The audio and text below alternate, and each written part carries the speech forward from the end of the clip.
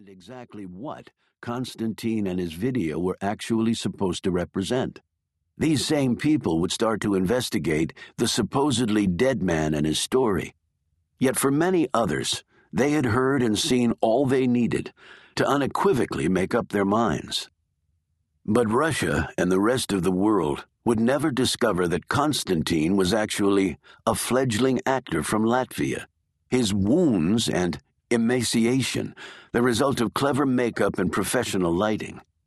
After shooting his piece, he'd washed up, removed all elements of his disguise, and had a nice lunch at, of all places, the Russian Tea Room on 57th Street in New York, spending part of the $50,000 he'd been paid to do the shoot. Since he also spoke Spanish and possessed dark good looks and a chiseled body, his chief ambition now was to win a major role in a Latino soap opera. Meanwhile, the world would never be the same. Nicholas Creel leisurely finished his Bombay Sapphire and tonic and put on his jacket. He was going for a walk. Actually, normal people went for walks. Billionaire corporate chieftains traveled high above the rabble. As he looked out the chopper window on the short ride across the Hudson to Jersey, the skyscrapers below reminded him of how far he'd come. Creel had been born in West Texas, an area so big and barren with a seemingly endless flatness that it was said many who called it home were unaware there was any other place to live, or at least any way to get there. Creel had spent exactly 1 year of his life in the Lone Star State before moving to the Philippines along with his Army Sergeant Daddy. From there, 7 other countries had followed, bang, bang, bang, until Creel's father was deployed to Korea and promptly blown to ash in what the Army later described as an unfortunate logistical snafu.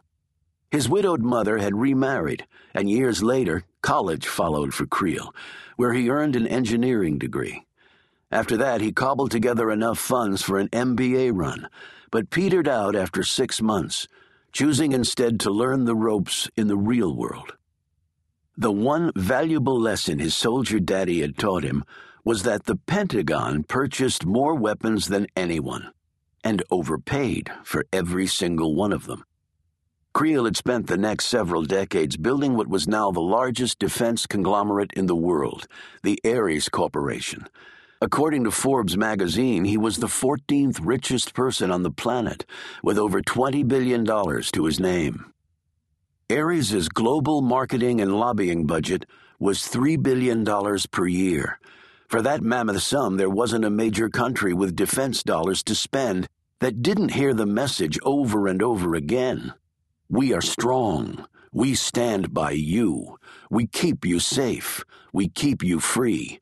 We are the only thing standing between you and them.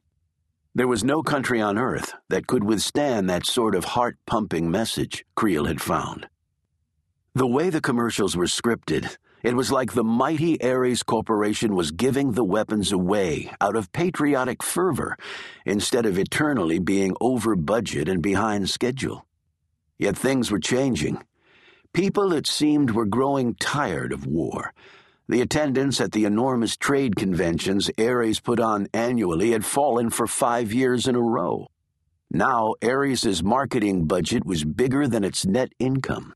That revealed only one truth.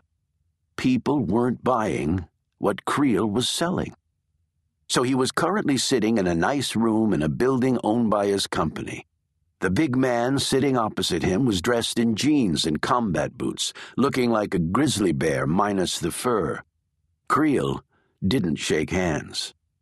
"It started," he said. "I've seen Comrade Constantine." The man could not resist a smirk when he said this. They should just award him the Oscar now. 60 Minutes is doing a story on it this weekend, along with every other news magazine. The idiot Goshkov's making it easy on us. What about the incident? You're the incident, Creel pointed out. It worked before without boots on the ground. I'm not interested in wars that stop at 100 days or devolve into glorified gangland street fights. That doesn't even pay the light bill, Caesar. Give me the plan and I'll...